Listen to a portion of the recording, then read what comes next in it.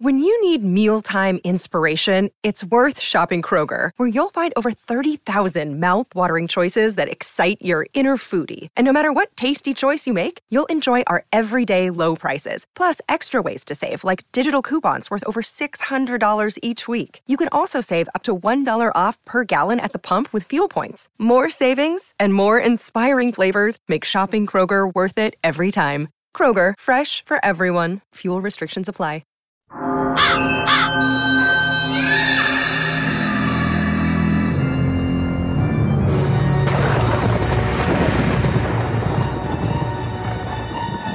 Welcome to Fright School. Are you ready?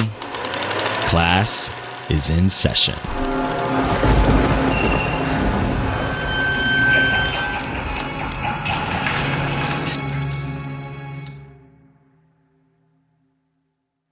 Welcome back to Fright School. Hello, Joe. Hi, Joshua. How you doing?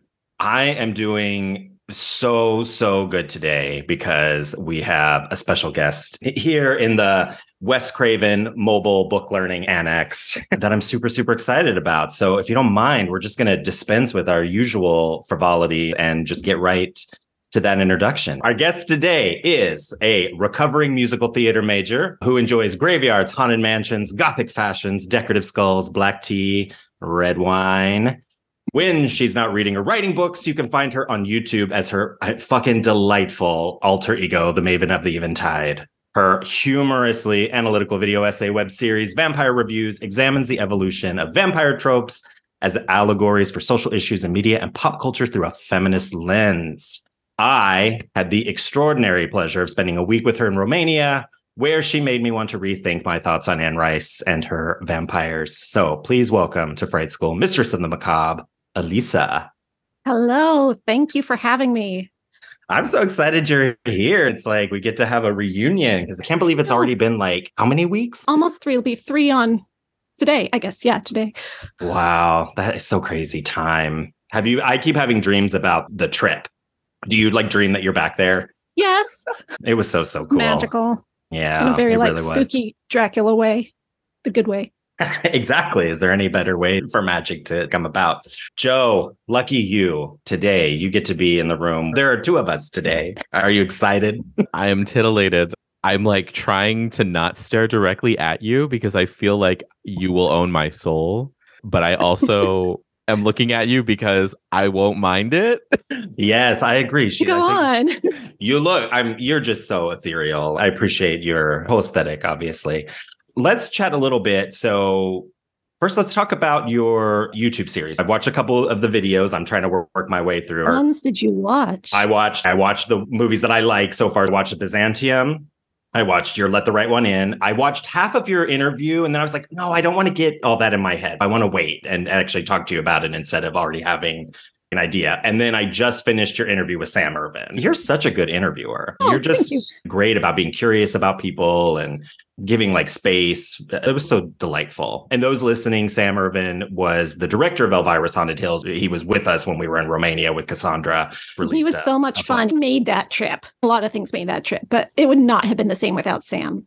Yeah, I agree.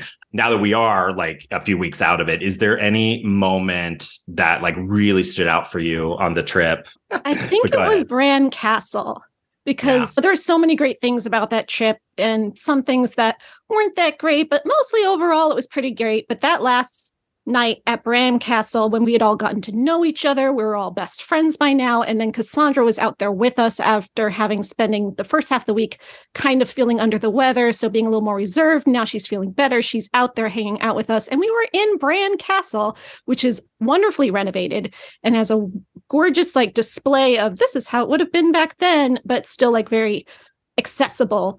And just wandering around those halls and thinking like, this is very similar to what could have been Dracula's castle in Bram Stoker's novel, and just immersing yourself into it.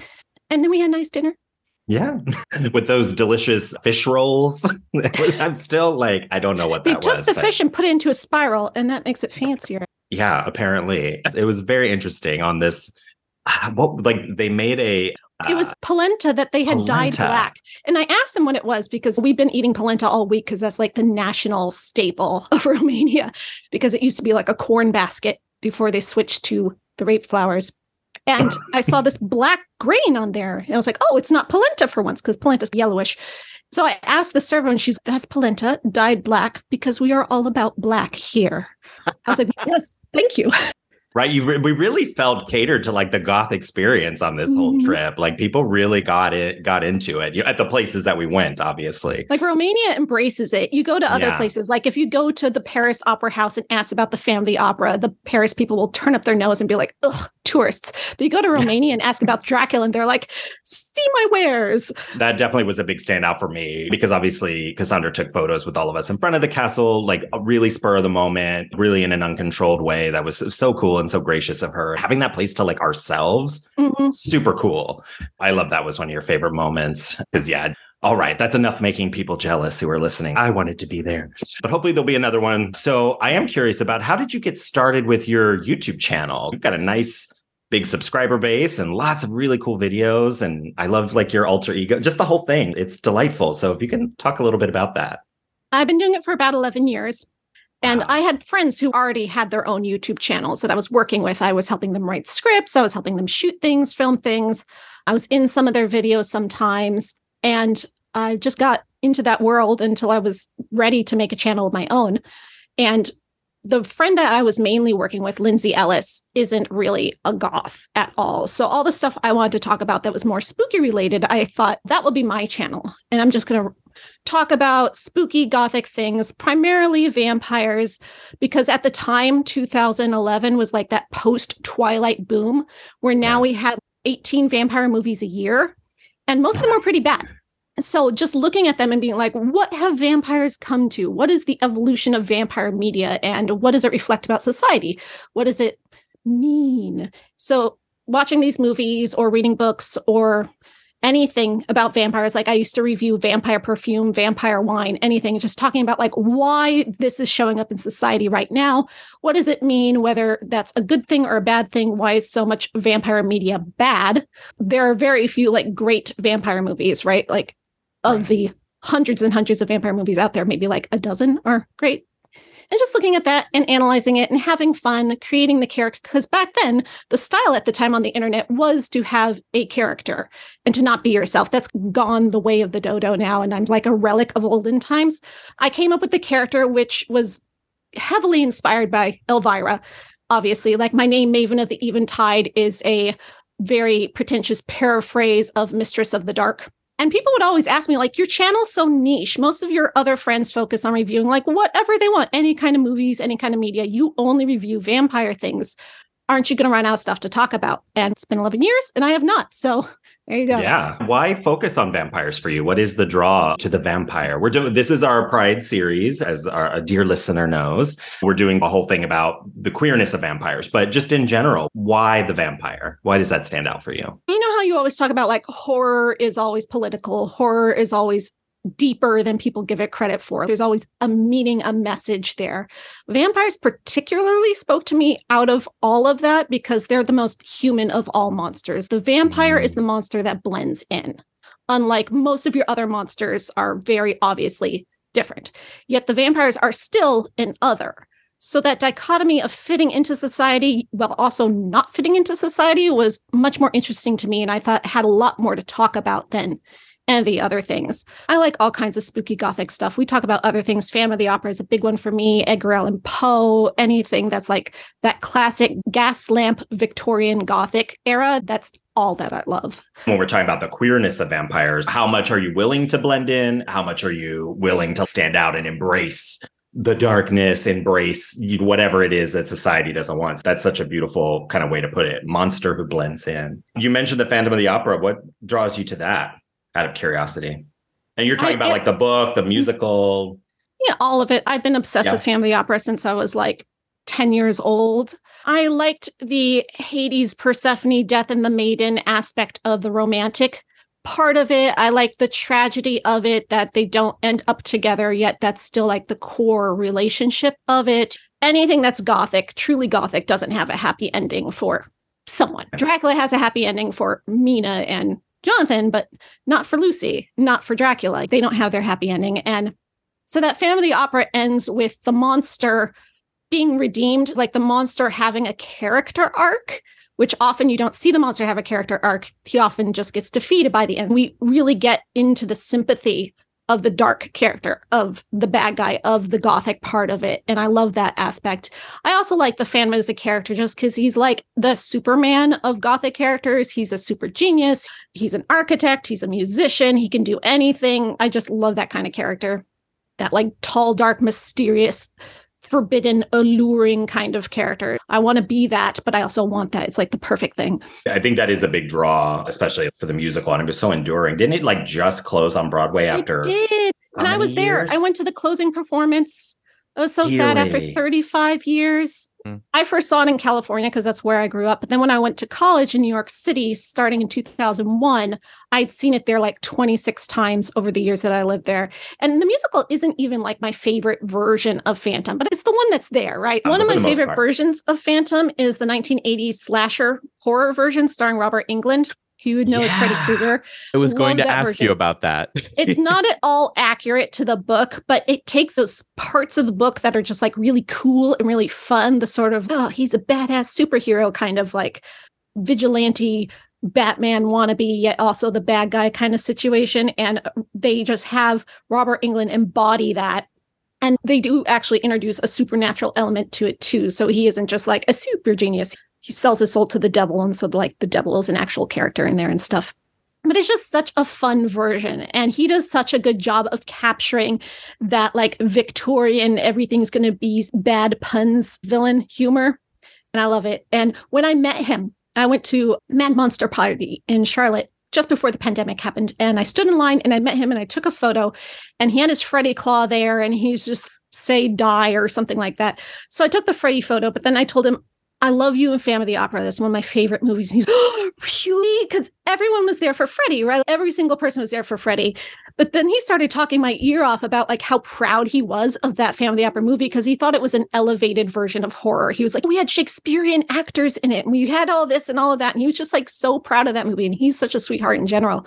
Yeah. So if you haven't watched any Phantom of the Opera movies or discussed it on this channel, I recommend that one. Oh, I love Phantom of the Opera. It was the first musical that I ever became obsessed with when I was a kid. You're my people. Yes, I grew up on Guam and I had a music teacher who the way he would do musicals is that he would just write a bunch of keywords on the board and then he would just tell the story. And he was a very good storyteller, but just tell the story of the musical. I was completely entranced by his retelling of Phantom of the Opera. And then he found a recording where it's like the full stage recording, including dialogue, and we were following along in the script. Is that the 25th anniversary Albert Hall recording? Yes, I believe so. That was about 10 years ago, so you've dated yourself. No, actually, then it wasn't, because it was well over more than, it was like 20 years ago. Maybe it was a bootleg then. Must have been. It must have been a bootleg. At the end of it, he was like, all right, everybody, I have a movie. I have the Phantom of the Opera movie I'll show you. Now, it's not the musical, but I'm going to show it to you anyway. Mind you, we're in middle school. He shows the Robert Englund version. Nice. And I was like, what in the name of There's like naked people in it too. Yeah, I was like, okay, I guess this is a thing that we're doing. I remember being like in my room, a budding gay boy, just completely living for it. I feel like that speaks to a lot of people that are maybe closeted too, because it's the mask you wear, right?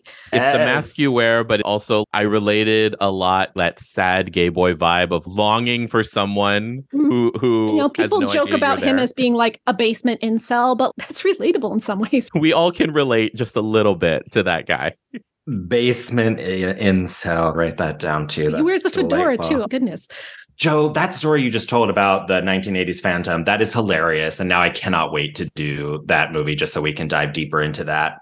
So to go off something you just said, Elisa, about Phantom as like a queer narrative. So far in this series, the first film we talked about was Dracula's Daughter. Then we moved to Vampiros Lesbos.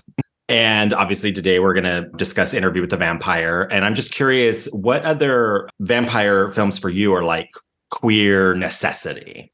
Films, that's hard because you look at vampire stories that are queer, let the right one in, and then they straight wash it in the film. There's a lot of stuff like that. And the lesbian vampire thing has been around since the mid 1800s. That predates Dracula. We've always had lesbian vampires because lock up your girls or there'll be deviants.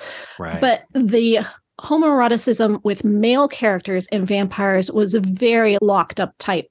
You have things like Fearless Vampire Killers, where the one obviously gay vampire man is treated like a joke. He's supposed to be the comic relief. Or you have very subtle things like Brides of Dracula, where the vampire is this like glamorous, pretty boy, and he's locked up in the basement to keep him away from his unnatural urges. But you don't really get obviously gay male vampires until we get to Interview with the Vampire.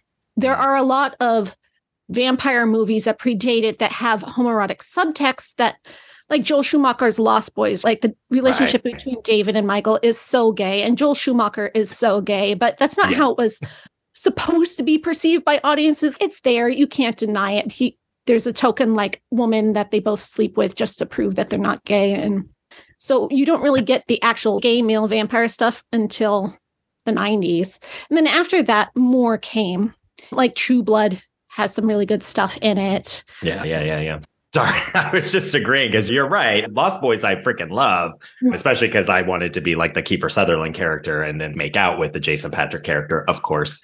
And it's interesting you say, because I remember reading something a few years ago about how a lot of like straight male relationships are very homoerotic, because it's like a lot of men that like, especially that are operating under these patriarchal toxic attitudes, really only have like love and respect for other men. They just don't recognize it as that. They don't recognize the fact that they give other men autonomy, that they give other men reciprocity. And then the women in their lives are just things to use. So that's really interesting, that kind of analysis of the Lost Boys, which I, again, love. Look at the original Dracula. There's so much homoerotic subtext in this, and there's a lot of evidence that Bram Stoker was closeted and that he may have put it in there unintentionally because he was just writing his truth, right? Like he doesn't have an agenda. The relationship between Dracula and Jonathan at the beginning is very homoerotic. Dracula's relationship with Renfield has all these undertones that are just naturally there. And the way that Dracula treats women is much more disposable. There's always that erotic element to the vampire, even when vampires are like completely repulsive. And this vampire is just a monster. When you get those vampires that don't have any of that erotic element, any of that romance to it, any of that like gothic romance to it, those are the vampires that start becoming much more shallow, much more like faceless, personalityless monster. And like I said, vampires are the most human of all monsters. When you start taking that humanity away, they might as well be a zombie. They might as well be like a creature. Yeah. So the vampires that are more like people that have this underlying eroticism, it's never a completely heteronormative eroticism. There is always something queer going on there just because of the very nature of the forbiddenness of it. Yeah, that's beautiful. On that line of thinking, when you look at like the vampires of 30 Days of Night, like that's more along the line of like pure monster. They don't blend in. They're not concerned with blending in. So it's more on the zombie element of it. Is that what you're saying? Those vampires, they have personalities, they have conversations, but they don't have like relationships. Like they aren't people. They're monsters that can talk and can act like people, but they don't have like relationships. All they care about is eating and feeding and dominating and destroying. And they don't have hopes and dreams and like problems. And even Dracula, he goes on his tirade about modern times and he doesn't like the way society's changed. And Dracula in the original novel is not romantic like he is in most of the movies that you see, but he still is like a person. 30 Days of Night, I did not like the movie very much. The comics, like, it's fine. It is what it is, and it does a good job, but I did not like the movie version of 30 Days of Night. I actually really like the balance of something like a Russell Edgington, who's very aware that he's like an apex predator. Like we don't need your approval or your like vote. Like we'll eat you and your children. But then he also has this like great love for Talbot and is obviously very heartbroken. So one last thing before we transition, I did want to talk a little bit about your book, The Company of Death, which I love. The first line of the zombie apocalypse was just the beginning of vampire hunter Emily's problems. That sentence is delightful. So talk a little bit about why you wanted to write this book, bringing in the zombie mythology, meeting vampire mythology, and maybe give us a hint at what the future holds for the series, because it does say book 1. Yes. So it was originally a giant book, like a 1,000-page book.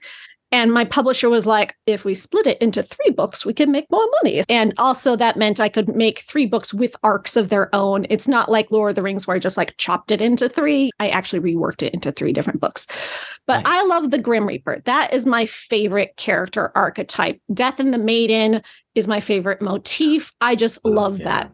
And I was thinking that I love this character, the Grim Reaper, but I couldn't find any stories, any books, any movies about the Grim Reaper that weren't comedic, unless the Grim Reaper was a person who became the Grim Reaper, which is not what I was interested in. I wanted the guy who is always death. There is only one death and forever has been. And the best version of that out there is probably Terry Pratchett's Discworld, which I was not familiar with back when I was having these thoughts. But again, that's comedic, right? Like it's satire, that's comedy. Right. I wanted a serious story about this guy because I take my Gothic very seriously. So I decided to write one of my own because you know that what they say, write the book you want to read, write the book that's you can't find. So I was trying to think of what's a story for the Grim Reaper, like a good, serious story that's not funny, that's not satire. What could his problem be that he needs to overcome? You need like a character with a goal and then an obstacle to reach that goal and all these like ways you structure a novel, right? So I thought the worst thing that could happen to the Grim Reaper is that people stop dying. And when do people stop dying? When they undie. So the undead are vampires. Vampires are smart. Vampires are people. There's not going to be vampires that are just going to spread all over the world enough that it causes the Grim Reaper problems. But zombies, on the other hand, do exactly that.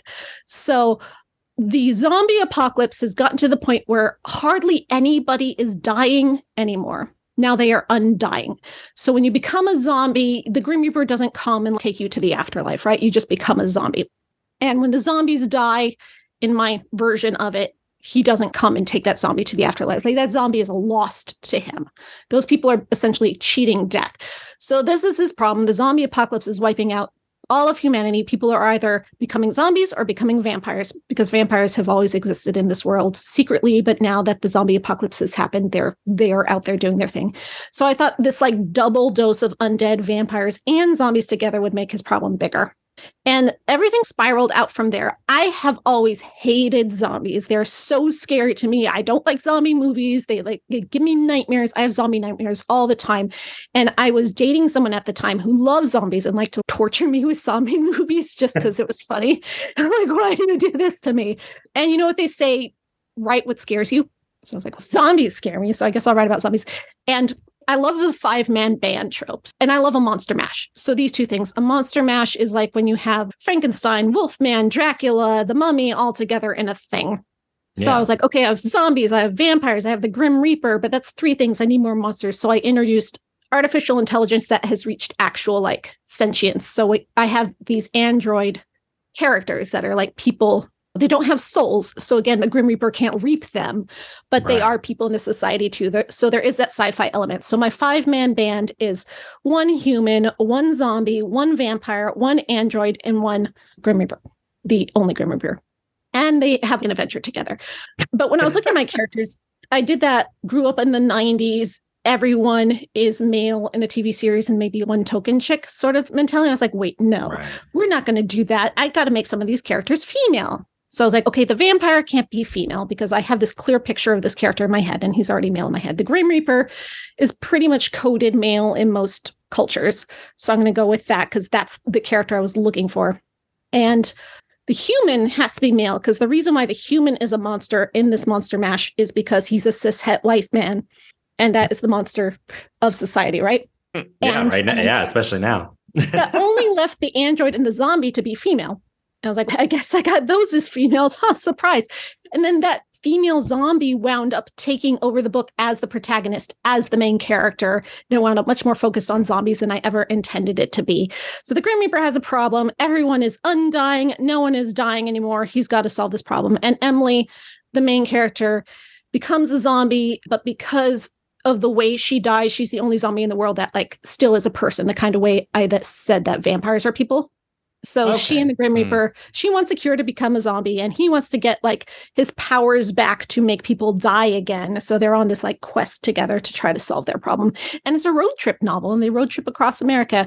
And I never intended it this way, but people called it Gothic Wizard of Oz because you got one of each thing and it works out. Oh my gosh, I cannot wait to finish it now. I'm even more excited because, like I said, I've just started it. I'm midway through the second chapter. So again, most of our listeners know I'm in grad school. So it's like I have so little time to enjoy things. But your book right now is the thing that I'm reading for fun. And stay tuned for our next newsletter because we'll have information about the book and for our Fright School book club. Mm-hmm. But it is, oh my gosh, I'm just so happy you're here. All right, we're going to take a really quick break. And we will be back. Oh, I can't believe I'm saying this because for the last few years, I've always said we're probably never, ever going to talk about Enter the Vampire. I want to ask you about that. I have questions. Yeah, I know. I'm sure lots of other people do too. But I've always said it, and I can't believe it. We're actually going to talk about 1994's Interview with the Vampire. We'll be right back.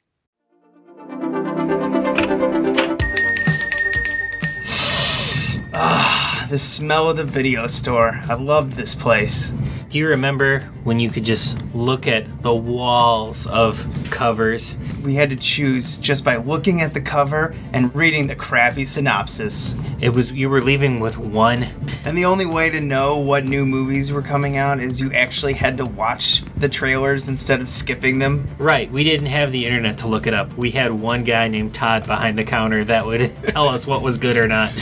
And Todd strangely liked way too many romantic comedies. Yes, but you always knew when the boobies were coming because Todd made sure.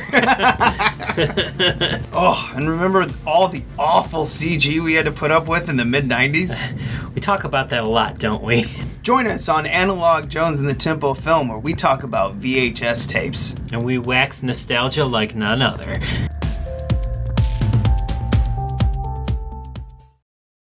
All right, welcome back again. Are you ready, dear listener? Interview with the Vampire, 1994, directed by Neil Jordan, based on, of course, Anne Rice's 1976 novel, which was itself based on like a short story she wrote in 60-something, 68? That's mind-boggling. I didn't even know that there was another story. Yeah, it's very different from the finished novel. Okay, that's good to know. And hopefully we can chat a little bit about that because Elisa, besides being an incredible vampire critic, you also are like #1 Anne Rice fan. You have so many great things to talk about. But Interview with the Vampire, 1994, Tom Cruise, Brad Pitt. I'm sure most of us are very familiar. We also have a very young Kirsten Dunst. Who else? Christian Slater, Antonio Banderas. So just hilarity ensues, right? As usual. Joe, let's start, as we always do, with your thoughts. Was this the first time you watched Interview with the Vampire? Yes. So I know I'm assuming to Anne Rice fans that one, probably not reading the book is sin number one, strike number one. Two is that I watched the new series before knowing anything about the movie. I think the only thing that I know of the movie was the commercials that would come on like USA or TBS for around Halloween, and then stumbling across the scene with Claudia dying with the light. But that's it. I've not seen anything else. I had no idea where we were going to end up. I was I went in almost completely with a blank slate. Yeah, because the TV show is only half the story, so you wouldn't have known the end. Exactly. Yeah. And I was like, in my mind, as I'm watching it, I'm like, oh, okay, the first 2 seasons are going to be probably this whole, probably if not like this whole first 2 or 3 seasons will be this one movie. That being said, I enjoyed it thoroughly. I think this is a rewatch for me for sure. And I have to say that I was surprised how gory it was, especially for 1994. And just all of the stuff with the blood and everything, I was like, oh, okay, this is really interesting. And it has 3 of at that time, 3 of the most male leady people in it, like Brad Pitt, Tom Cruise, Antonio Banderas. And I was like, wow, this movie is really gay. It's like Dracula's daughter, right? Like, we're not really talking about it, but it's all we're going to talk about is how gay it is. And that was something that made me appreciate the series more, is how explicit the relationship and the queerness between between Lestat and Louis are in the series. But this was a really good movie. I did not think I was going to love it as much as I did, and I'm pleasantly surprised, and I just can't wait to talk about it. Joshua, I don't think I've ever been truly clear about why you said that we would never do that this movie on here. So why? Can you remind me or just be honest about your feelings about why we weren't ever going to do this movie? Again, I think it's a couple things. One, I was never a fan of like these kinds of vampires, just these sort of aristocratic, this kind of view. There's part of me that's like the queerness kind of thing. It's like I was tortured for a long time about my queerness. So in embracing it, I'm just not like when we talk about vampire narratives that kind of have that, I'm just so tortured by my existence. I just balk a little bit at that just uncomfortable with it, like as a queer person. Again, I'm sure we'll talk a little bit more about that as we go on. So it just came from also just not being a fan. And a lot of the movies we talk about, I love, or in some sort of way, I have a fondness for them. And not that necessarily always makes for great conversation. We should engage with things that also make us uncomfortable. So I just never really had a big love affair for it. I remember getting the book when I was probably 12 or 13, which was probably even younger, actually. I might have been like 10 or 11. So I saw this when I was really young. And I was very precocious as a reader. Like my mom taught me to read like almost immediately. I was reading like Stephen King books at 8 and 9 and engaging in conversations with my teenage mother about that. Or actually by then she would have been like 20 something.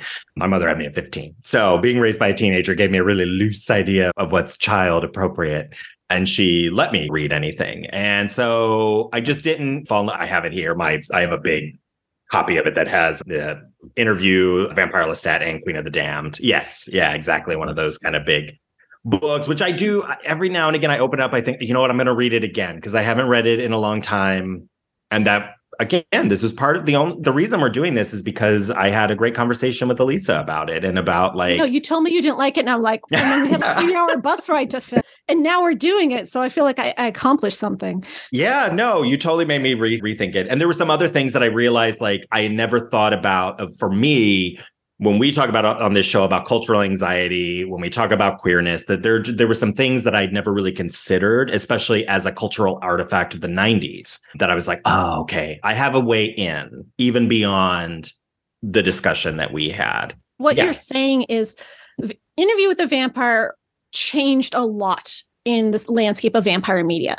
Yeah. And by the time you were getting into stuff, it had become passé. It had become cliche. It had become mockable because we had so much that was inspired by it that it went over the hill and back again. And that's probably why you may have had that attitude. But like we never would have gotten where we are today without to begin with, which is what I'm sure we'll talk about. Yeah, I did get to that part in your video. So you're absolutely right. So I was not into like Vampire the Masquerade. I wasn't into those kinds of ideas. Even Underworld, I really liked like her matrixy, latexy kind of thing. But the other vampires were all very, their brocade vests and Empire waist. Like it's very Vampire the Masquerade. That's what I associate that sort of idea with, and Anne Rice kind of vampires. So I just went the other direction. I was reading Poppy Sebright's Lost Souls. I'm like, where are these vampires? Where are the near dark vampires? Where are like Lost Boys? I want a fucking vampire on a motorcycle eating people. Like that is sexy and hot. Not vampires these had like too many feelings for you. Yeah, they were just so dandy-ish. And part of that is it's a mix. It's a mix of like internalized homophobia issues that I was dealing with as well, that I'm perfectly comfortable talking about and recognizing. There is definitely that because there was part of me that like started embracing like not gay as in, oh, please accept me, but queer as in fuck you. I will fucking fuck your dad. And it's like that kind of energy. So I really appreciated those kinds of vampires. But again, in our conversation on the bus, I was just like, I need to rethink that contribution. And in your video, you really did a really beautiful job of connecting that like dichotomy between Louis and Lestat to Buffy the Vampire Slayer, the TV series, Twilight, you know, how it just informs stuff. Like you have the tortured one and the fun one. And these are the two sides of what it means to be a vampire. And how do we get along? Yeah, absolutely. So how did you discover the Vampire Chronicles? How did that happen for you? And did you see the movie first and then read the books, or did you already read the books? So I had a friend in my Phantom of the Opera fandom circles who's a big Anne Rice fan. And she was like, what? You've never seen Interview with the Vampire? You must. So she gave me this like indoctrination course. She was like, first you're going to watch the movie, then you're going to get this book from the library, and then you're going to get this book. And she like gave me assignments and I was here for it. And I fell in love with it as much as she did.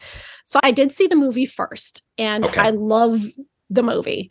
It is my favorite vampire movie. It may be my favorite movie of all movies. Not to say it's like the best movie of movies that I like, but it's a favorite. Like it speaks to me. And then I read the first 5 books as my friend assigned me. At the time when I was in high school, there were only 6 books out. I tried to read the 6th book, but it had too much sexual content. And I was a very like asexual teenager. And I'm like, nope. So I didn't go back to the books until I was in my 20s. And then I've read them all since. I've reread them all since, and I'm like memorizing them. Yeah. You know that thing where they say, if you do something for 15 minutes a day, you'll eventually become an expert. I was like, I'm going to be an Anne Rice expert. That's my life's mission. I love that. So do you have any memory of seeing this movie for the first time and how it affected you? Sometimes it's hard when we watch a movie a million times, remembering that first experience of it or when we discuss it and all of that. But I just felt completely in love with Lestat. And my friend who introduced this to me, it was me and one other friend, like an actual friend that I had in person and in high school. So this was my real life friend, but the one who introduced me was one of my internet friends. Mm-hmm. So she introduced me and my other friend at the same time. And my other friend really identified with Louis. So we had this like Lestat and Louis like frenemy fandom like thing going on. And Jacob that really and Edward. fueled it. And I just thought he was so fun. I like that he was monstrous and dark and awful, yet still like glamorous and cool and desirable. Like people thought this guy was cool, even though like he's swishy, right? Like they still thought that was like, oh, yet he's also scary. How can you be beautiful and scary at the same time? And as a fan of the opera fan, that fit with my aesthetic entirely. And I thought Tom Cruise did a wonderful job. I had not been a Tom Cruise fan at all before, but now like I'll watch his movies, just be like, where's Lestat in here? Even Anne wasn't like a fan, right? Of either casting, was she? She didn't like Tom Cruise before this movie. And when she found out he was cast as Lestat, she's like, no, he's not dark enough. He doesn't have a dark edge. He's a hero. He's a male lead. I need someone dark and sinister and monstrous. Because people look back at Interview with the Vampire and they think of it as like the frilly shirts, gay vampires who are just like tortured all the time. But no, they are monsters. They are bloody and gory. Like Joe was saying earlier, there's a lot of gore in this movie and they forget that. So she wanted someone that had that darkness to him and she didn't think Tom had it back then. But when she saw the movie and she saw what a good job he did of embodying it, that darkness plus that fun while still like looking pretty on screen, I retract everything I said. She took out a full-page article in the newspaper apologizing to Tom Cruise, retracting everything she said, and saying what a great job he did. Meanwhile, Brad Pitt, she originally thought maybe they should switch roles because Brad Pitt was an unknown back then. So he has that darkness. And Tom Cruise is a pretty boy, so he could be Louis. He's pretty enough. But Brad Pitt had read the book, loved the book, loved all the deep philosophy in the book. And he's like, this character is just questioning all these things. Who am I? Where do I fit in the world? And he loved that. But when he got the script for the movie and it was like the Lestat show, because this is Louis' narration, it's his life story, it's his book. And Louis is just mainly in many of those scenes sitting there and watching Lestat be fabulous. Brad Pitt was really upset. I'm just staying in the back room watching. I got the bitch role. I'm not doing any of the cool things that Louis does in the book. I hate this part. Can I get out of this movie? I hate it.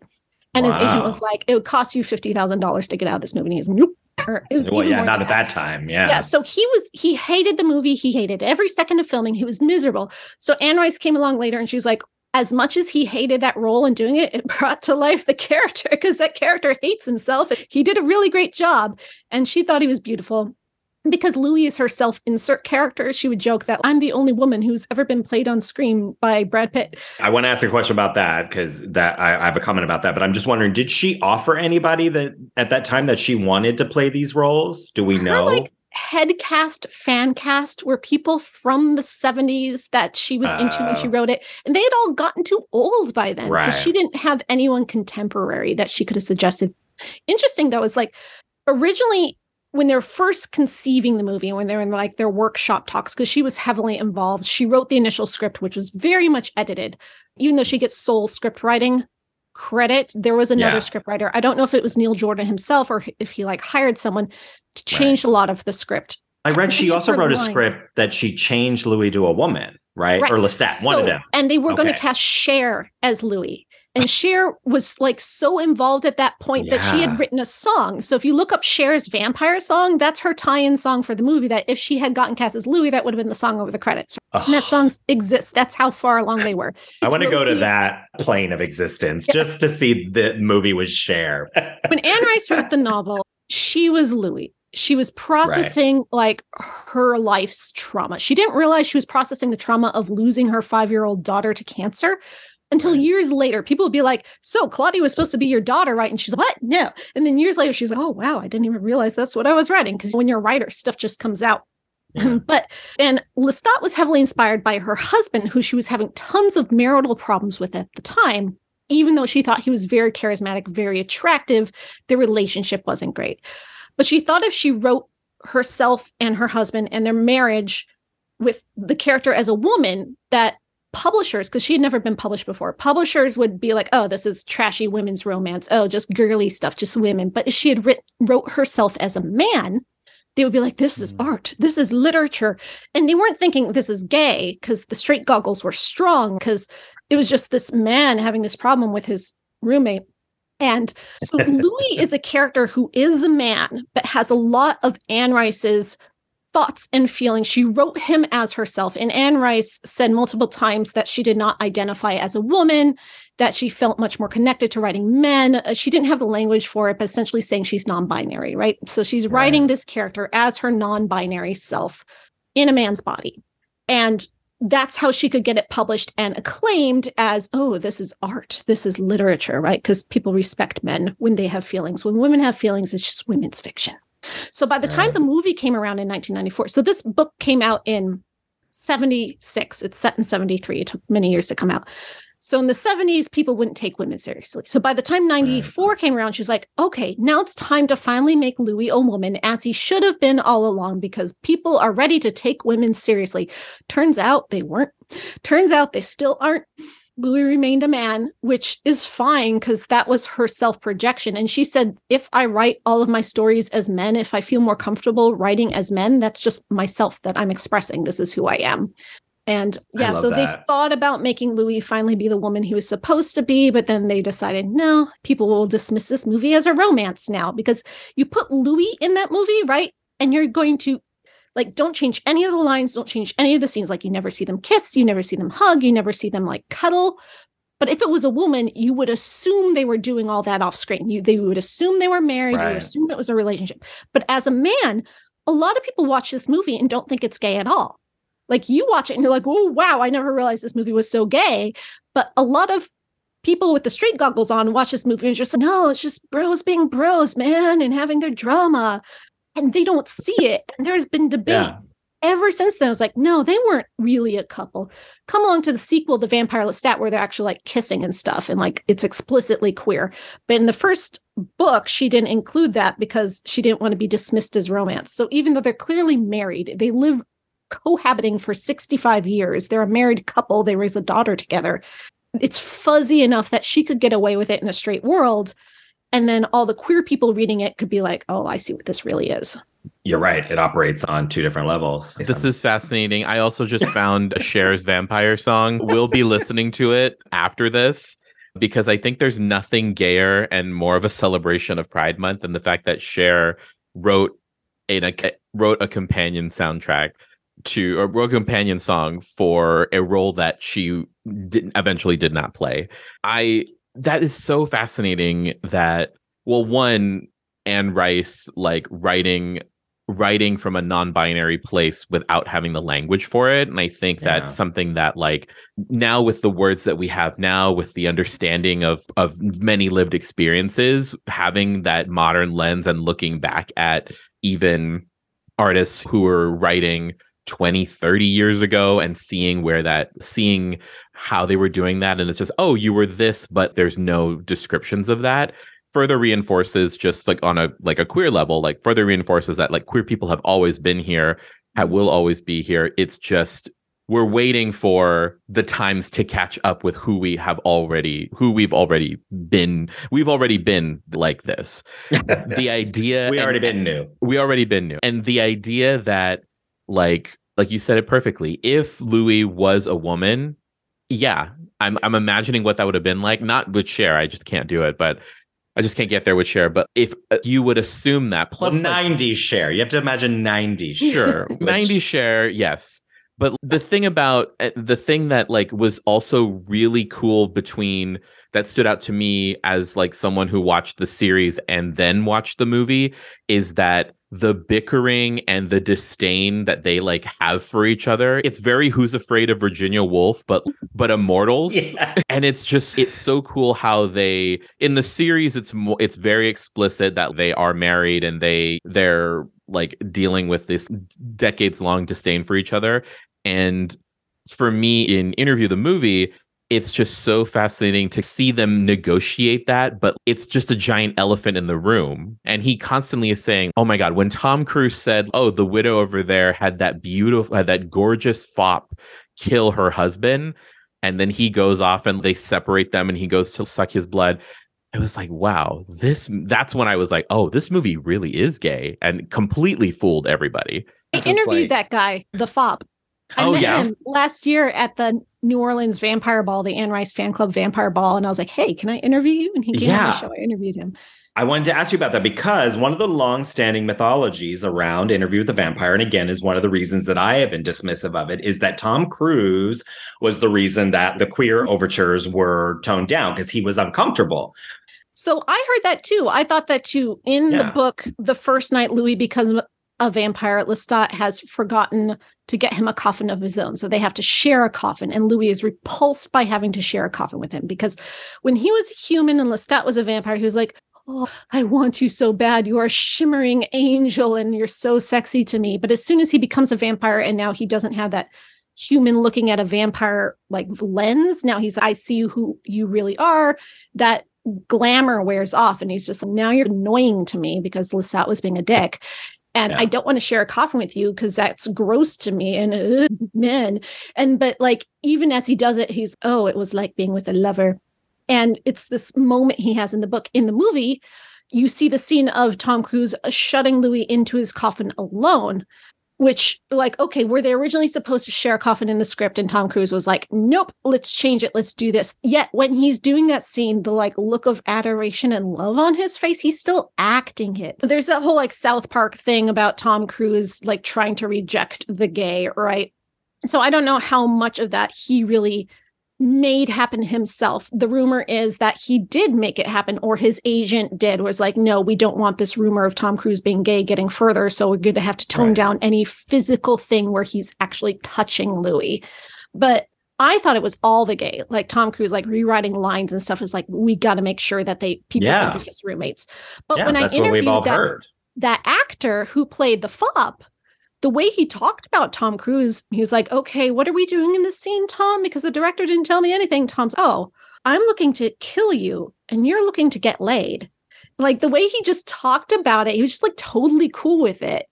So I don't know if that rumor was entirely unfair. And I asked that actor if he got a sense of that from Tom at all, that he was just like, keep a distance from the gay. And he was like, no, not at all. I didn't feel that at all from him.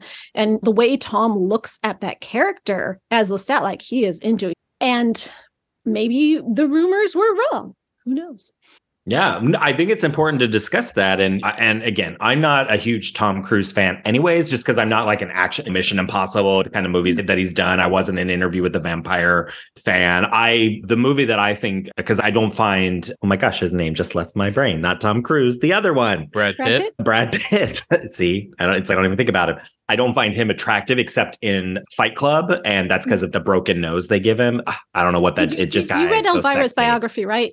Yes. The part where she's like, I thought about casting Brad Pitt in my movie, but he was too hot that he would make the other male actors look less hot by comparison. So I didn't cast him. Yeah. Why would she go after Bob when fucking Brad Pitt is there? And I get why other people find he's attractive, but I was never into Brad Pitt. It's the same thing when I was in middle school, when Titanic came out, I was 13. all the girls were fucking in love with Leonardo DiCaprio. Oh, was Anne Rice. She was like, Leonardo DiCaprio should play Lestat in the next movie. She got obsessed with him. I know. And I never understood it. A feat, like, beauty to them, that the internalized misogyny, the toxic masculinity is going to make some people reject. Yeah, I don't know what it was. I was just really, it's probably daddy issues. Like when X-Men came out and Hugh Jackman walked on the screen, I was like, oh, I'm fucking queer. Anyways, something I was thinking about that I hadn't ever really thought about in terms of this film is in 1994, we've talked about this on the show before about like how 20 to 30 years can give you nostalgia, but it's also like the cycle for like political bullshit. So in the 90s, in 94, when this film comes out, culture was fucking gay in a very like lesbian and gay men kind of conversation. We have Katie Lang come out in 91, 92, Melissa Etheridge, obviously in 93. Ellen comes out in 97 or 98, somewhere around there. Just gay people are really present. And a big conversation happening in culture about that at that time is gay adoption, which was not fully legal in the States completely until 2010, when Florida finally overturned their gay adoption ban. But before that, I think it was like in 68 or 69, a gay man who was told not to tell people he was gay was able to adopt a child on his own. And then obviously like in the 70s and 80s, there were a lot of queer couples here and there adopting children. Or also what would happen is that people would be in straight relationships, have children, and then raise those children with gay partners after they left the situation they were in or whatever. So in 1994, when this film comes out, a huge anxiety for straight people is this. We have on one side, culture is really embracing gay people. We're freaking everywhere. Biggest songs in the world at that time are like by women who are embracing their power, who are openly queer, having these really important conversations. We're talking about gay adoption. And you have a lot of straight people going, no, we have to stop this. Just like now, 30 years later, the biggest show in the queer community right now seems to be Drag Race. Drag queens are everywhere. Trans conversations are everywhere.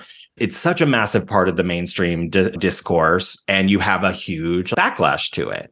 So when this film comes out, again, this is me overcomplicating horror, as we do. We always joke we're going to change the title of the show, or I joke that we're going to change the title of the show to Overcomplicating Horror. But you have this movie come out where you have this ostensibly gay couple who decide to try to fix their relationship by having a baby. And she obviously grows to hate herself and detest herself. So we have this film come out where you have a gay couple and Claudia, who at first her life is great, but then as time goes on, she grows to hate herself, which is like exactly what straight people at the time, the heterosexual, heterosexist, cisnormative discourse is. Gay people can't have children because they will make their children gay, or those children will be very dysfunctional. And you have that come alive in this film. You have Claudia, who I think is actually the most tragic character. She's a lot like Harold in Near Dark, where you're stuck in the body of a child. And that as a predator, of course, operates to your advantage, much in Let the Right One in that conversation. It obviously, if you're only a predatory creature, then yeah, you can prey on other people's sympathy. That's great for you, but they're not. Claudia is different from Elias in Let the Right One, in that she's very complex and she has emotions and she's becoming an adult. What is she, like 60-year-old woman trapped in the body of a child? And so when I was like thinking about this, I'm like, that's what that's what I could talk about. So I'm just curious, throw that out there, what people's thoughts are on like the gay adoption panic of the 90s and how this film in a way does speak to that anxiety for the straight people watching. Queer people watching, maybe we didn't think of it that way, or we thought, no, we know our kids are going to be great. And statistics actually demonstrate that queer children, or children raised by queer people, do just as well, if not better, than straight folks, because obviously there's more intention when you raise your children, and there's more, you want those children and you plan for your family in ways that straight people maybe don't always have the luxury of, because they just happen. Anyway, so just throwing that out there on the table as something to think about. I'm curious if that's ever been, if Joe or Lisa, if you've ever thought about that. I don't think I have. That's an interesting perspective, because I've always thought of Claudia as representing Anne Rice's birth daughter, and they're her birth parents, and thinking about her from an adopted angle is very different from whatever Anne was putting into it. And even if she wasn't putting that into it at all, society will perceive it that way. So it's still important, like what message winds up coming off of it. And is that kind of like an oops, didn't mean that? Or is it something that should be considered? I think when Claudia grows up and she's gotten to the point where she's, okay, Louis is going to leave me for Armand. He's moving on. We have a horrible relationship now. He feels so guilty about me that he feels like he has to stay with me forever, but I want to get away from that and set him free too, so he can be with who he wants to be. The person she goes for is Madeline. And Madeline is this sort of mother figure, but Claudia does not need a mother figure at this time. She's her girlfriend. Like, she's looking at Madeline. This is a romance of Claudia's own that she finds. So the adopted child of the queer couple has grown up to be queer herself, is still resentful of her parents for holding her back, but not because they're gay for doing it. So it's that overprotectiveness, perhaps, that is the problem, rather than the gayness that is the problem. That, like, when you are a gay couple adopting a child, you may overcompensate in ways that a straight couple wouldn't. And then that child would resent that part of it. But if they end up gay like Claudia does, going for Madeline as her future relationship, it's like, aside from that. Yeah, I think, again, that's sort of it. It makes this a really difficult conversation to have, because we're talking about, like, when people watch it, is that what's happening? Is it that she's looking, it's okay, yeah, these gay dads failed, I need a mother, and I look for a mother. So people read it that way. Or they're open and comfortable enough to remember that Claudia is an adult person trapped in the body of a child looking for companionship that is something more than a mother. And that, like, that brings in a whole other kind of... She doesn't need a mother by then. Exactly. Like, no, I think they're right. She needs a mother to get by in the world, because she can't survive on her own in her tiny body. But, like, personally, emotionally, she doesn't need mothering. Yeah, but it brings up the same kind of thing that, like, Octavia Butler explores in Fledgling, where she has this vampire who, for all intents and purposes, looks like a child and engages in sexual behavior with an adult male, even though the vampire themselves are 50, 60, 70, 100, whatever, but they're still in a child's body. So it creates this really interesting kind of conversation that, again, like, really queers and also asks that question. Again, it's anthropology. We're looking back in the 90s. Octavia Butler asks the hard questions that nobody wants to answer. It's true. And it makes Fledgling, it's a really cool book, but it really makes it hard to read those, like, scenes between, like, her, who looks like a 10, 11, 12-year-old child, engaging with a 30-something-year-old man that Especially we're like... with the element that he is not a pedophile. He's not naturally attracted to children. He's never been interested in children before in his life, but her vampire allure hypnotizes him into finding her attractive. So she has turned him into this monster of his own, too. It's very sticky. I actually did a video on Fledgling as well. Awesome. Oh, I can't wait to watch that as well. Joe, did you think about any of this? Did I think about the, like, gay adoption crisis panic of the 90s from the early 90s? Like, Joshua, like, the fact that you asked the question, I'm like, no, of course not. Of course I did not think about that. However, you're like, I wasn't even born yet. I'm so young. I'm such a woman. I'm like, wow, you were reaching for this. Do you have any thoughts on the gay adoption panic of the 90s? No, I have none.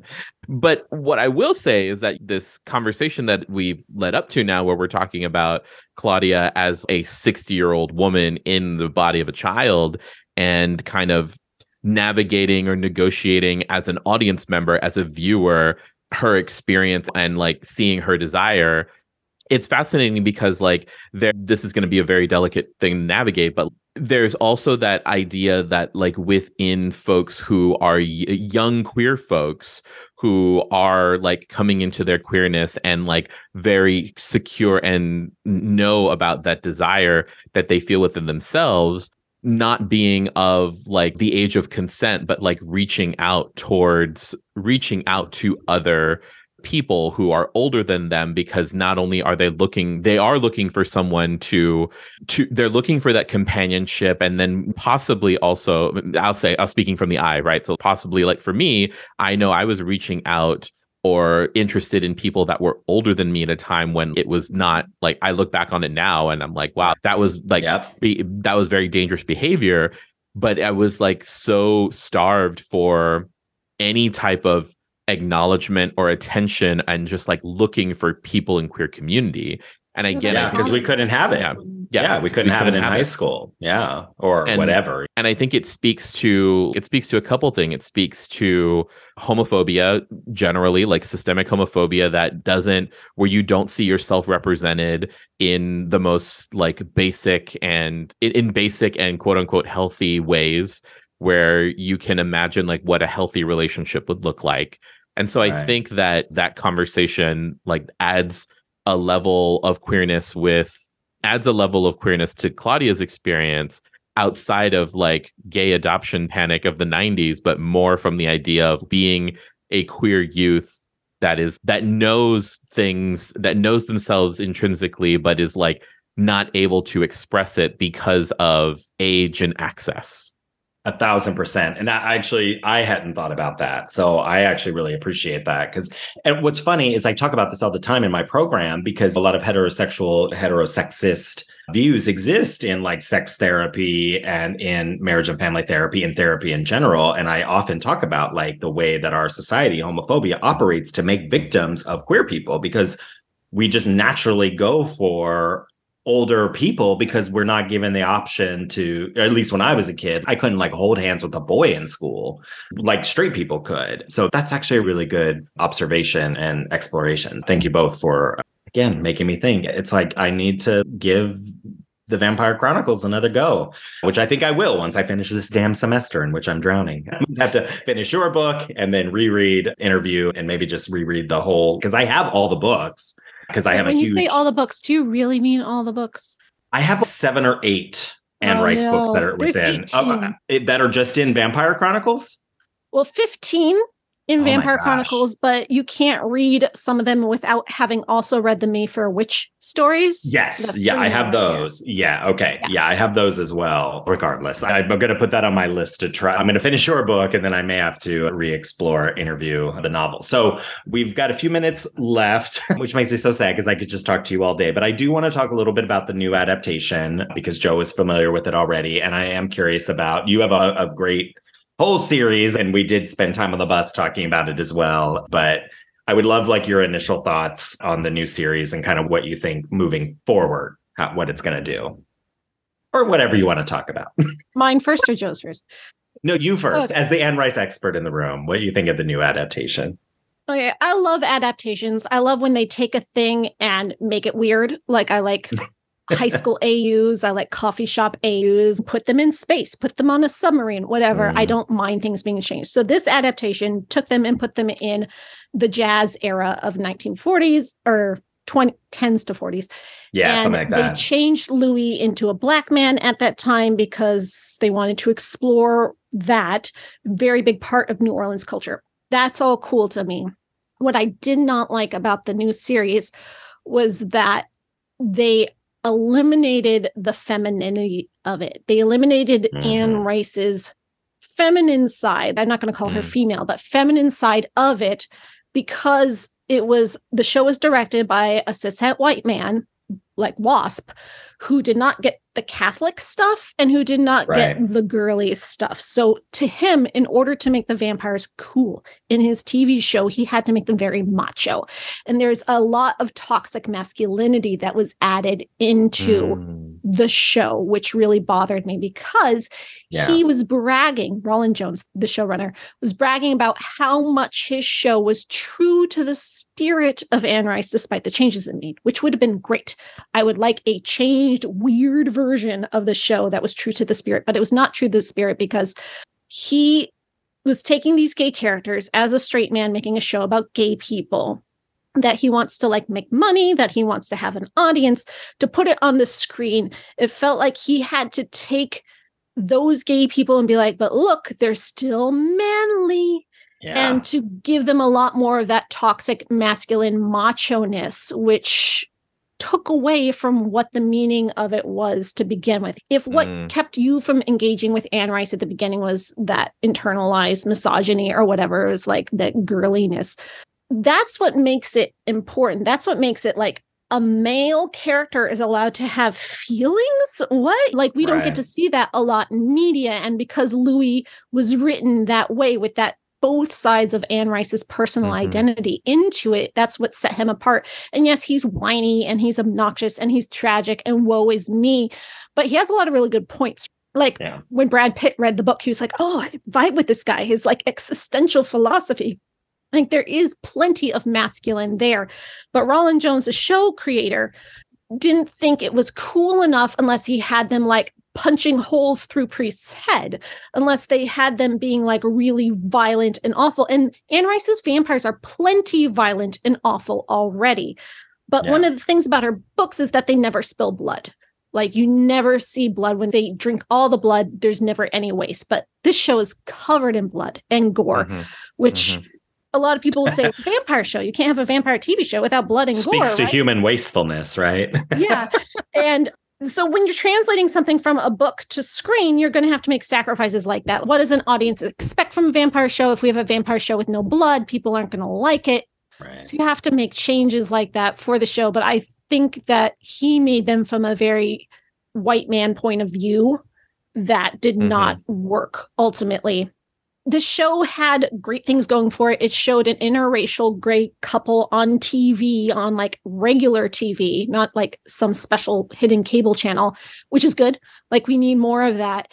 And if it's a stepping stone towards better versions, I'm thankful that it exists, but I wish it had more of that non-binary sensibility to it, so that Louis's whole character arc throughout the show is being like, oh, I'm ashamed of being gay. I can't let anyone know I'm gay. Right. And he goes from being this very overcompensating macho guy to now I'm a housewife in a sweater just sitting behind the sidelines.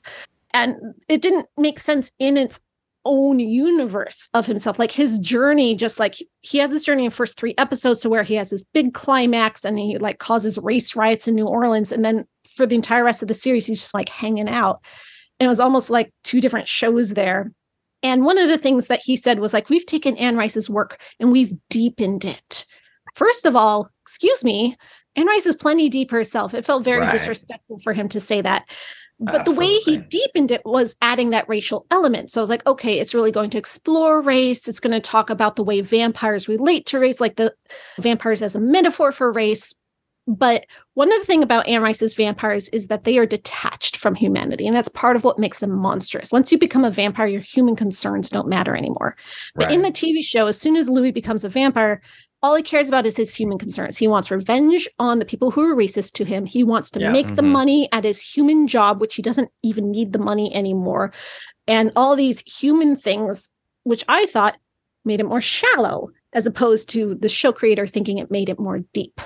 But if you were to come to this as Joe did without knowing any of these things and just saying, hey, there's a new vampire TV show on TV and it's got like Black people and gay people, yay, there's stuff there to enjoy. 1,000%. That's actually a great transition to Joe's thoughts, because as somebody not familiar, not having read the books, not being an Anne Rice fan or seeing the original interview, I am curious about. So, Joe, your thoughts? I thought that and not a white person. So I'm curious about the engagement of race, like what you think about all of that. I think that, again, we're in a time now in media and representation where there are more folks in the room. Generally, there are more folks in the room that are making these kinds of stories, but studios are seeing that like it is beneficial to start telling stories of difference. And hopefully when the writers strike, when the writers finally are compensated appropriately, we'll move on to a second season and see where this goes, especially with the introduction of Armand. So the second season was finished before the writer's strike happened. They are already filming. Right. I have been hearing lots of stories of the set of filming lately. If you want to hear about that, I could talk about that later.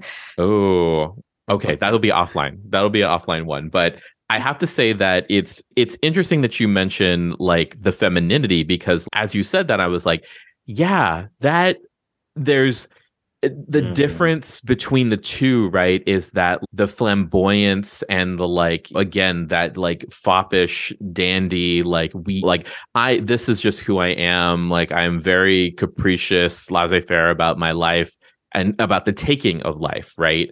Which like you don't really see in the series for Interview with the Vampire. I also think that there is something there to be said about like the misogyny, because just the misogyny that pervades it, especially by the person who is telling it, who is the showrunner, who is guiding and leading the story in that way. I think that the performances are fantastic. I think that Eric Bogosian as the interviewer is, and all of his complexity is very interesting. Very interesting. I that change of he had already met and talked with them, and the idea that their original interview wasn't like the full story or wasn't like the truth, or I thought that was an interesting twist. I did enjoy that. So like the idea is that Interview with the Vampire as a book Anne Rice wrote when she had some feelings that she had to get out, right? But then she comes along and writes all these sequels later where she's, okay, maybe I was a little bit harsh against my like imaginary version of my husband. I identify with him more than I do with my old self anymore. So now instead of identifying with Louis, like this was her catharsis, she got it out. Now she identifies with Lestat. Now she's telling his story the whole time. So now Lestat is her, right? Right. So when Roland Jones made this show, he's okay. When the movie came out, there were some sequels, but the movie didn't really focus on that. And the movie's just telling Louis' side of the story, making Lestat look like this asshole. But we find out in later books that he has complexity and depth and stuff. So we're going to take that version of Lestat and put him in our TV show, right? This was his big selling point. So it's a second interview now. Louis told this bad version of the story. Now he's going to tell the real version where he admits that they were a couple here. He admits that they were gay. And we're going to see the true side of Lestat. But the true side of Lestat is like, Louis said I did all these horrible things, but really they weren't that bad because this was why I did them. But in the TV show, instead of showing that, they made him even worse. So Louis, we should just kill evildoers now. And Lestat's like, that's stupid. Whereas in the book, you find out like, oh, Lestat was only killing evildoers all along. So when Louis was saying he was an asshole killing innocent people, that wasn't actually true. So the fact that he said we were going to see this other side of Lestat, and then he does the exact opposite and makes him even worse. I'm like, where are you even going with this? What is your message here? That Lestat's not cool enough unless he's like irredeemably evil? And we culturally have a fascination with that kind of character right now, where we like, I think of Succession, I think of like Seinfeld, for instance, a huge show about people that are like awful. It's Always Sunny in Philadelphia. We like to explore those sorts of characters where they're like irredeemable, but which again is very queer, right? That meme of, I love listening to a gay person gleefully tell me a story in which they are clearly the villain. So it's like that kind of. It's like Lestat is a villain. He kills people. He is a murderer. He kills a different person every night. He makes friends with them. He sidles up to them. He schmoozes them. He like makes them trust him. And then he betrays them by murdering him. Like that in itself is evil. He doesn't have to be extra evil on top of that. The fact that wasn't evil enough for these show creators shows us kind of, that's a girly way to be evil. He needs to be evil in a more manly way. Like they didn't get that the evil was already there just inherently in the fact that they are a vampire, because society has come to accept vampires as soft people, right? It's this arc that we have from when Anne Rice invented these horrible monsters also have feelings, but they are still horrible monsters, to people being like, oh, they just have feelings, they're pansies, they're not real vampires. Real vampires are monsters with no feelings. Like, no, they were real monsters the whole time. Like the evil was always there. But that evil isn't enough for audiences anymore. Now audiences need something on top of that because we're so desensitized to it. We're so used to it. The cliche has become passé. Yeah. If you want to see real evil queers, just watch RuPaul's Drag Race and then let Anne Rice's vampires be a little bit more nuanced. I guess that's the lesson that we're talking about in Pride. I have no idea. Joe, any final thoughts on Interview? I'm so grateful for this depth of understanding, and it's very like rare and so much fun for us to have somebody come on the show who has such a like depth and breadth of knowledge on the particular thing that we're talking about. Just Elisa, thank you. Thank you for going to the trip to Romania with Joshua and having these long conversations that led to this moment, because I as someone who is newer to the fandom, and especially as someone who like has stayed in the fandom and found my niche in the fandom because of exploring queerness and the elements of that, I really appreciate like your expertise. So thank you for coming on, and I'm just so excited to be connected to you now. Oh, my pleasure. Oh, that's like so perfect, Joe. Oh, exactly. Elise, you were just obviously a lot of people on the trip were incredible and awesome and amazing and all the adjective. But I just really enjoyed our time on the bus, like talking about these things, and especially coming from, I was a very, no, fuck interview, fuck it. Not exactly. I appreciate and respect the space that like Anne Rice inhabits or Stephen King inhabits or, these big names in horror. But I was always like, there's like other stuff to do. I just really appreciated our conversations and your like gentle way of not being like, you're fucking wrong. You were just so, hey man, whatever. That's your thing. Fine. But let me tell you, let me give you another perspective. It was really cool. And I'm just really happy we met and I'm looking forward. I know rumor has it you're going to be visiting California soon. So I hope we get to reconnect then. And hopefully Joe and I, we can come and see you in person, just because I actually think you two would really like each other. So I'm glad that this all worked out and that you had time in your very busy schedule to offer us. So thank you. So did I actually change your mind on Anne Rice? Or are you just, I can see your point now, but I'm still me?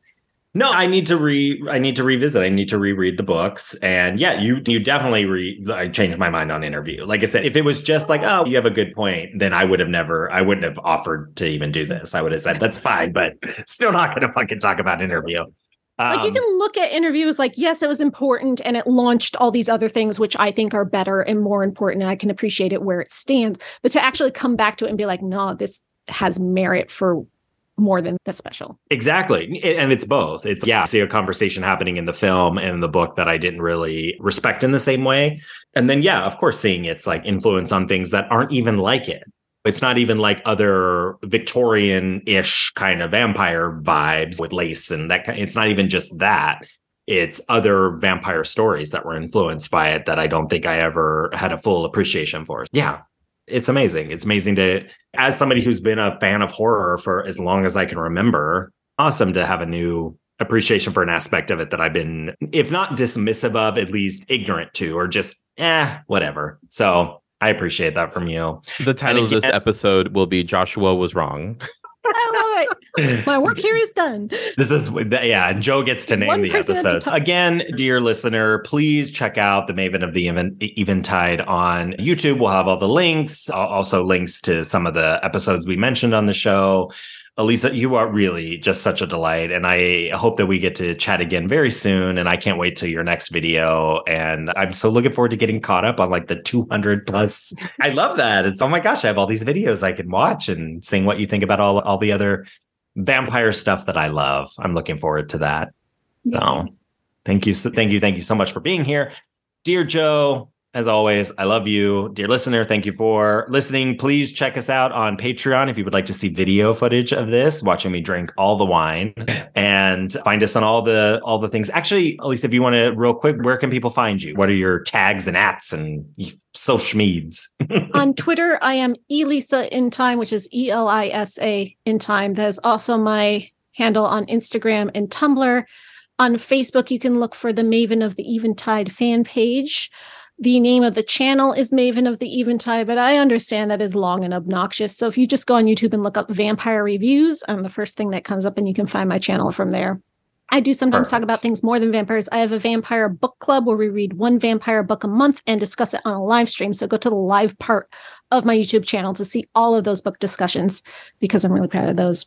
And on Patreon, I am patreon.com/Maven of the Eventide if you want to support the channel and get some exclusive perks as well. Yes, we love that. Perfect. And you can find all those links in the show notes below, dear listener. Thank you all, as always, for your earballs, and good night.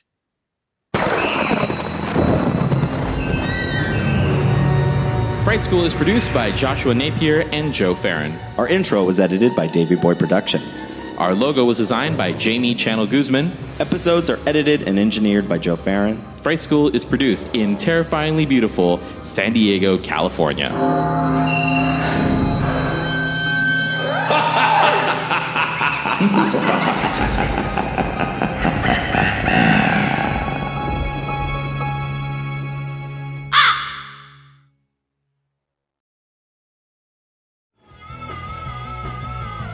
You're listening to the Geekscape Network.